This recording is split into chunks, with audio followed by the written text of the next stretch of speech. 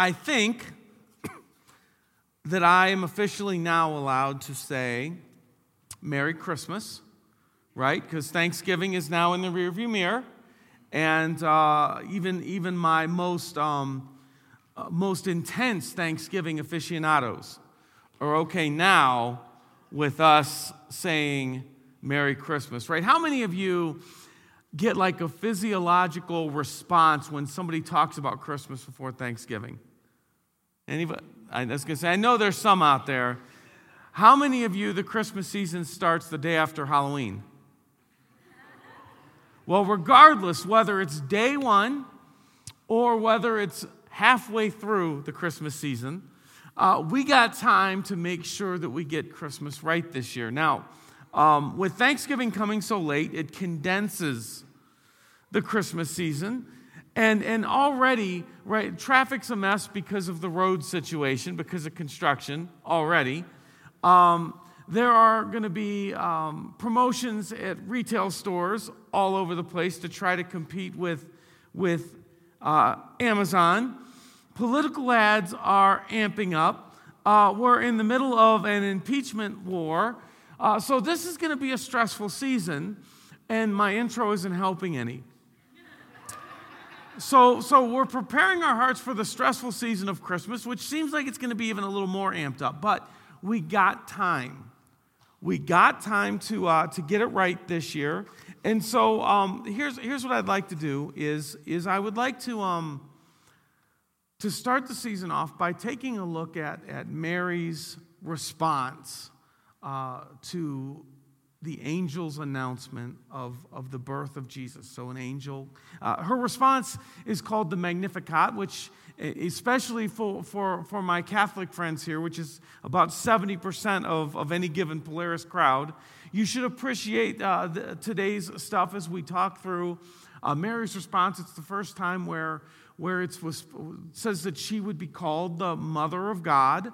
So there's so many things in her response. So much wisdom and insight in her response that we can use to bring out the best of this Christmas season. And it's important that we do because, like, I'm not a counselor. I'm not any good at counseling. I know just enough to be dangerous. That's why I refer. But I do know that those in the biz say that this is one of those seasons that magnifies the highs and the lows. During the Christmas season, the highs are higher and the lows are lower based on your past, your childhood, losses that you've had, experiences that you'd love to have and have or that wish you had and don't. It's all kind of magnified, right? It's like Disney World, the happiest place on earth, while at the same time, the most dramatic parent-child meltdowns you'll ever see anywhere, right? You have not seen a meltdown until you've been 98 degrees there on Main Street and watched a mom flip on her kids.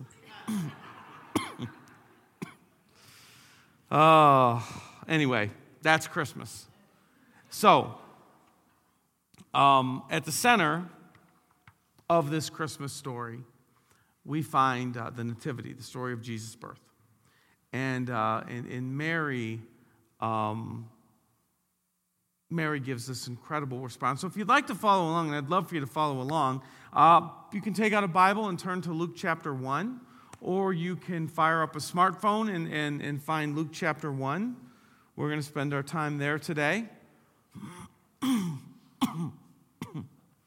I would also love for you to maybe take an index card. You might find one in the pew in front of you or on the back there by the gluten-free communion wafers. And write down one or two thoughts. We're going to look at 7 different maybe practices that you could get for this Christmas season from the Magnificat. But I would love for you to maybe only write down 1 or 2. Don't leave with a whole bunch of things that you're not going to do. Like pick 1 or 2 things and this is what I'm going to be good at over these next 4 weeks, okay? So this angel comes to Mary and tells her that she's going to give birth to God's son. And she responds with this amazing affirmation, I am the Lord's servant. May it be as you have said. Now, this is a teenage girl, her life has just been flipped upside down by this angel. And she says, I'm the Lord's servant. May it be as you have said. Now Mary runs off to share the moment with her pregnant cousin, Elizabeth. Elizabeth is carrying the child in her womb who would become John the Baptist. So Mary and Elizabeth are cousins. They're pregnant at the same time. Mary has Jesus in the womb, and Elizabeth has John the Baptist. Mary enters the room, Jesus in tow, Jesus in the oven. And Luke 1 says this. This is 41. When Elizabeth heard the greeting of Mary, the baby, John the Baptist, in her womb, the baby leaped in her womb. So the first human being to respond to Jesus was an unborn baby. Now, certainly life is complicated, and it brings with it many very complicated medical dilemmas and situations. But it's important to realize that the Bible at least acknowledges the value of life from the womb to the tomb. Now, Mary and Elizabeth have an incredible moment together, and Mary is overwhelmed with joy and emotion, and she cries out this prayer. And it's known among, like I said, known among theologians as the Magnificat. And Mary said, this is verse 46, my soul magnifies the Lord, and my spirit rejoices in God my Savior. For he has looked on the humble estate of his servant. For behold, from now on, all generations will call me blessed. For he who is mighty has done great things for me, and holy is his name. And his mercy is for those who fear him from generation to generation. He has shown strength with his arm. He has scattered the proud in the thoughts of their hearts. He has brought down the mighty from their thrones and exalted those of humble estate. He has filled the hungry with good things, and the rich he has sent away empty. He has helped his servant Israel in remembrance of his mercy, as he spoke to our fathers, to Abraham and to his offspring forever. And Mary remained with her for about 3 months and then returned home. So I'm going to walk through this Magnificat and explore a few of Mary's insights into God's plan for the world, and come up with a few things that we can do during this Christmas season to identify with her Christmas joy. And I think that if we'll put some of these into practice, some of you might even have the best Christmas ever just by committing to living out a few of these principles and practices. So here we go. Insight number one. God is for us. Mary says, my soul magnifies the Lord, and my spirit rejoices in God, my Savior. She recognizes God as a Savior. She understands what God is doing. Rather than turning away from us and our sinfulness and our rebellion in wrath, instead, he's taking on flesh. He's becoming one of us so we can relate with him. Ultimately, then, to pay our death penalty for us on the cross. Like when you think about it, there is nothing that God could have done more to say, I am for you, than to come and save us. Rather than turn away, rather than go do something else, rather than respond in wrath, he comes to us and he saves us. He's our Savior. He's a Savior God. God is for us. And Mary knew that, and she celebrated that. So here's practice number one. Make your Christmas better this year. Practice number one. Practice forness. Being for people this Christmas season. And Christmas is a stressful season. It can be hard to be for people. But let's just say you're in line at Macy's, and you're waiting there with a slow cashier who can't operate the cash register, who's not making eye contact, who obviously doesn't want to be there. But you're going to be for him or her. You're going to respond with kindness. You're going to be as loving and caring as you can, as gracious as you can. You're going to be for that person even when they don't deserve it. Somebody's going to take your parking spot. Somebody's going to take a good parking spot that you were sitting there. They're going to swing right in front of you. Be for them by simply driving on to the next parking spot. All around us, there are all kinds of, whether it's slow in traffic, whatever, there are all kinds of opportunities that we're going to have to be for people this Christmas season. Take the time to practice for. Don't let the stress and anger steal your joy this Christmas season. And guess what? You're going to have to be intentional about it. Because we're really good, at least I am, of taking out my Christmas Yuletide wrath and stress on someone who does those things, especially if they're just in another car and they can't even hear me.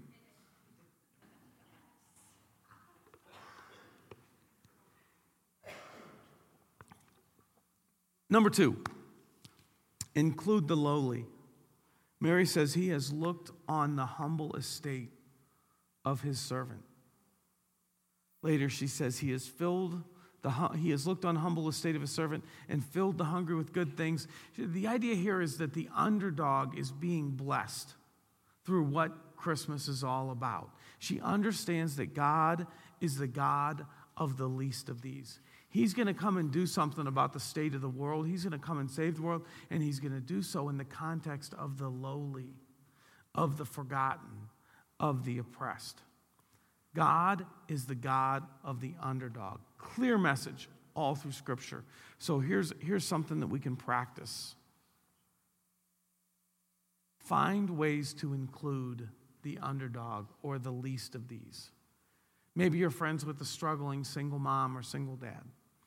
Forgo the trip to Longhorn and invite them to drop the kid off at your house, their kids off at your house to babysit while they go Christmas shop. Give them a Starbucks card and the Visa for the money that would have gone for your family gathering out at Longhorn. Give them some extra money to go and have a night to enjoy themselves and to do some Christmas shopping. Include someone that's struggling and help them enjoy the season. Maybe there's someone in your neighborhood that can't get out or someone in your life that can't get out. Go spend the evening with them or go take them shopping or go take them to coffee or something. Include them. Maybe there's someone at work that's new. Invite them out for coffee. Maybe you got that socially awkward guy on your floor. Include them to the work lunch gathering. Find way. Now listen, if you follow Jesus, we have to do this anyway. Because Jesus includes the underdog. He includes the least of these. And so that's got to be a part of our life anyway. Might as well start the practice or amp up. But it will help you experience joy at Christmas and them if we, like Mary, understand that God is the God of the underdog and we do things to include them. So maybe one of the things to write down, you know the name, you know who it is. I'm going to invite them out for coffee. Or I'm going to, give them a gift card so that they, whatever it is, include the underdog. Number 3, list things that God has done. Mary says, he who is mighty has done great things for me. Mary lives with this awareness of the things God has done. Now, very specific. Turn off HGTV for an evening, or ESPN, or Hallmark, if you're so inclined. All those movies end the same anyway. Or the news, and take a real half an hour and list the things that God has done for you. List the things that God has given you. Create the list, add to it. Express your gratefulness to God as you walk down through that list. Keep the positive before you. Keep the things that God has done in your life this past year. Sit with your family. Talk with your kids. Let's list the good things that God has given us this past year. It helps fight against the stress and the negativity that is everywhere right now. Here's another practice you might consider in December. Ditch the comment section. Ditch the comment section. And by that, I mean if you're on Facebook or if you see the news articles with half of them are fake anyway, with the comment sections down below, that's where the good stuff is. Like, I'll be the first to confess, man.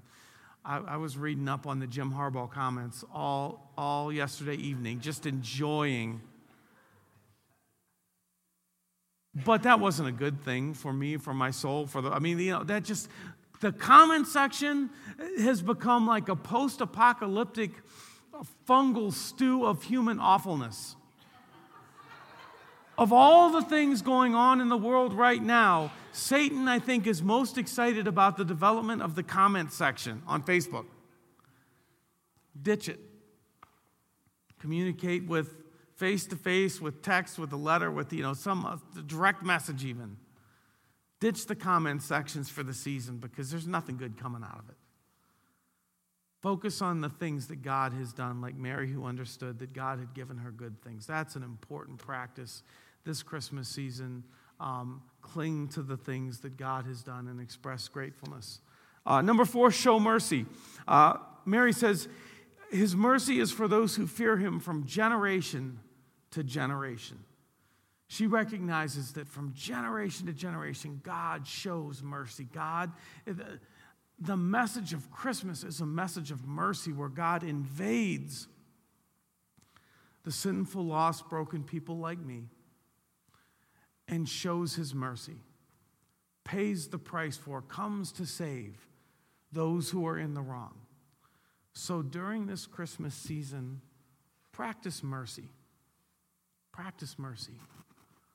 Is there someone who's wronged you that you just just think about those stupid little things?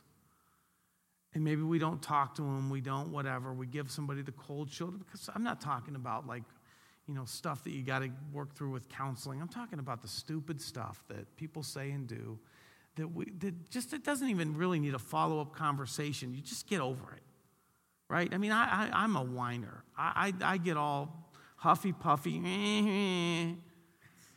Just get over it. And maybe there'll be some times this Christmas season when you can say, you know what, I'm just going to have a pleasant conversation. I'm going to be merciful. Yeah, they said that thing. I'm going to get over it. I'm going to show mercy because God. Now there might be some deeper stuff.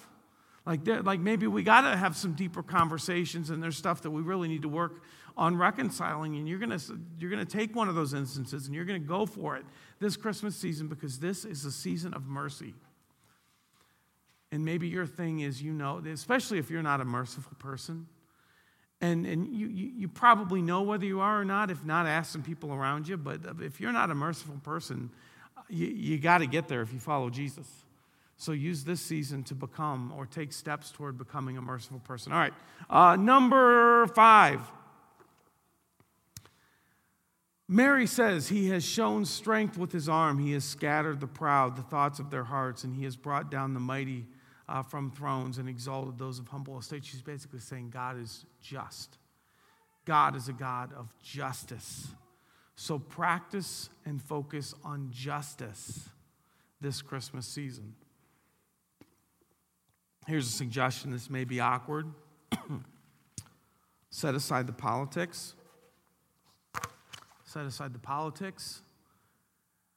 Take some time this next season to read about, to study, to research, to learn about the plight of an oppressed people group.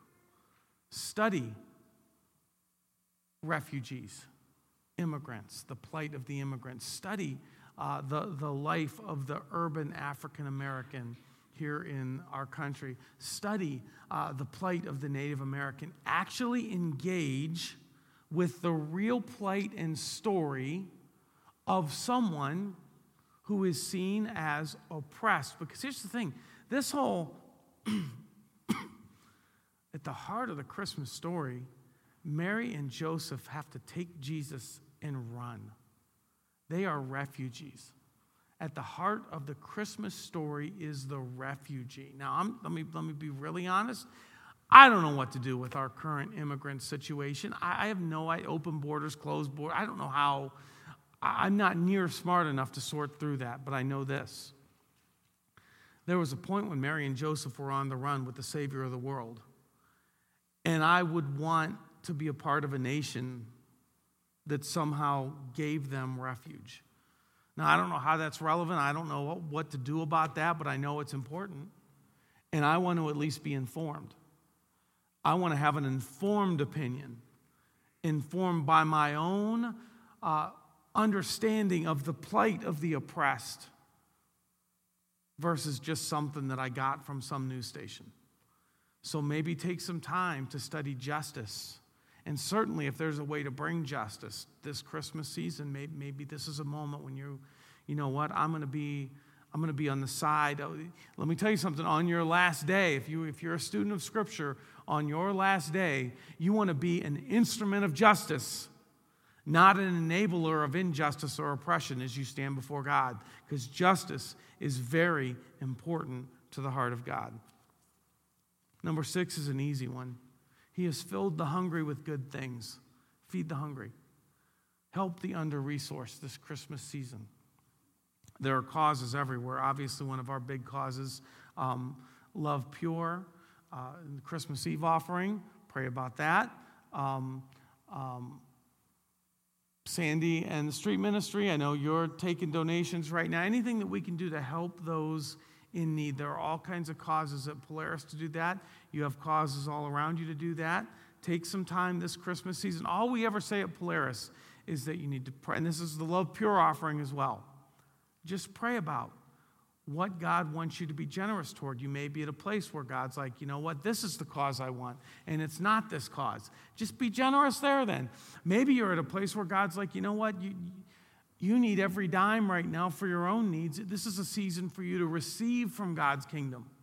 And then someday He'll have you at a place where you can give. Then receive joyfully. Maybe God's going to say, hey, I want you to go big toward this cause. Then do so in faith, joyfully. But giving to those in need is a huge part of what God has done through Christmas and a huge part of what Christmas is all about. And so maybe there's a cause that you need to consider. All right, one more. Number 7, lastly. Mary closes her prayer by rejoicing that God was always faithful to His promises. To the promises He made to people in Scripture long ago, to Abraham. God promised Abraham He would send a Savior to save His people. And Mary believed that she was a recipient of that promise. During this season, contemplate the goodness of God and His plan to save you through Jesus. Now, Peter once looked to a crowd of people who said, how do we receive this promise of Jesus? And in Acts 2:38, he says this, repent and be baptized, every one of you, in the name of Jesus Christ, for the forgiveness of your sins, and you will receive the gift of the Holy Spirit. For the promise, this is a season of promise. The promise is for you and for your children and for all. Now, this would be the best Christmas you've ever had if you've never done that. If you've never said yes to Jesus, if you've never sealed the promise with baptism. Remember we said that before pen and paper, ritual was how people sealed the deal. When they couldn't sign for something, there was a ritual, and baptism became the ritual to seal the deal of saying yes to Jesus. So is that something that you need to do this Christmas season? Just say the word and we'll help you out. So band, you guys can come on up. Before we close our last song, let me just say, isn't this stuff amazing from Mary and the it's what good news. The God who is for us, the God who's forgiving, the God who is merciful, the God who is just, the God who is kind, the God who helps the underdog, gives us good things. What good news. Christians should be in the best mood of any. We should be the best celebrators of Christmas out there because it's all good news. It's a stressful season, I know that, and I feel that. It's a season with a lot of busyness and sometimes a lot of emotional pain. But at the center of it all is an incredible story of God's love. So let's find ways for that good news to pour out of us to help those around us experience the joy that Mary felt that first Christmas. And it all starts with a grateful heart that gives thanks to God. Let's pray. Father, we are grateful, as was Mary, for your goodness and love and kindness and justice and mercy and all the good things that you showed us when you sent your Son. And I pray that you would speak to us with a few things that we should be practicing during this Christmas season. You know exactly what would help us most. That we would find ways to be obedient to that and experience the joy of this season that you give. In Jesus' name, amen.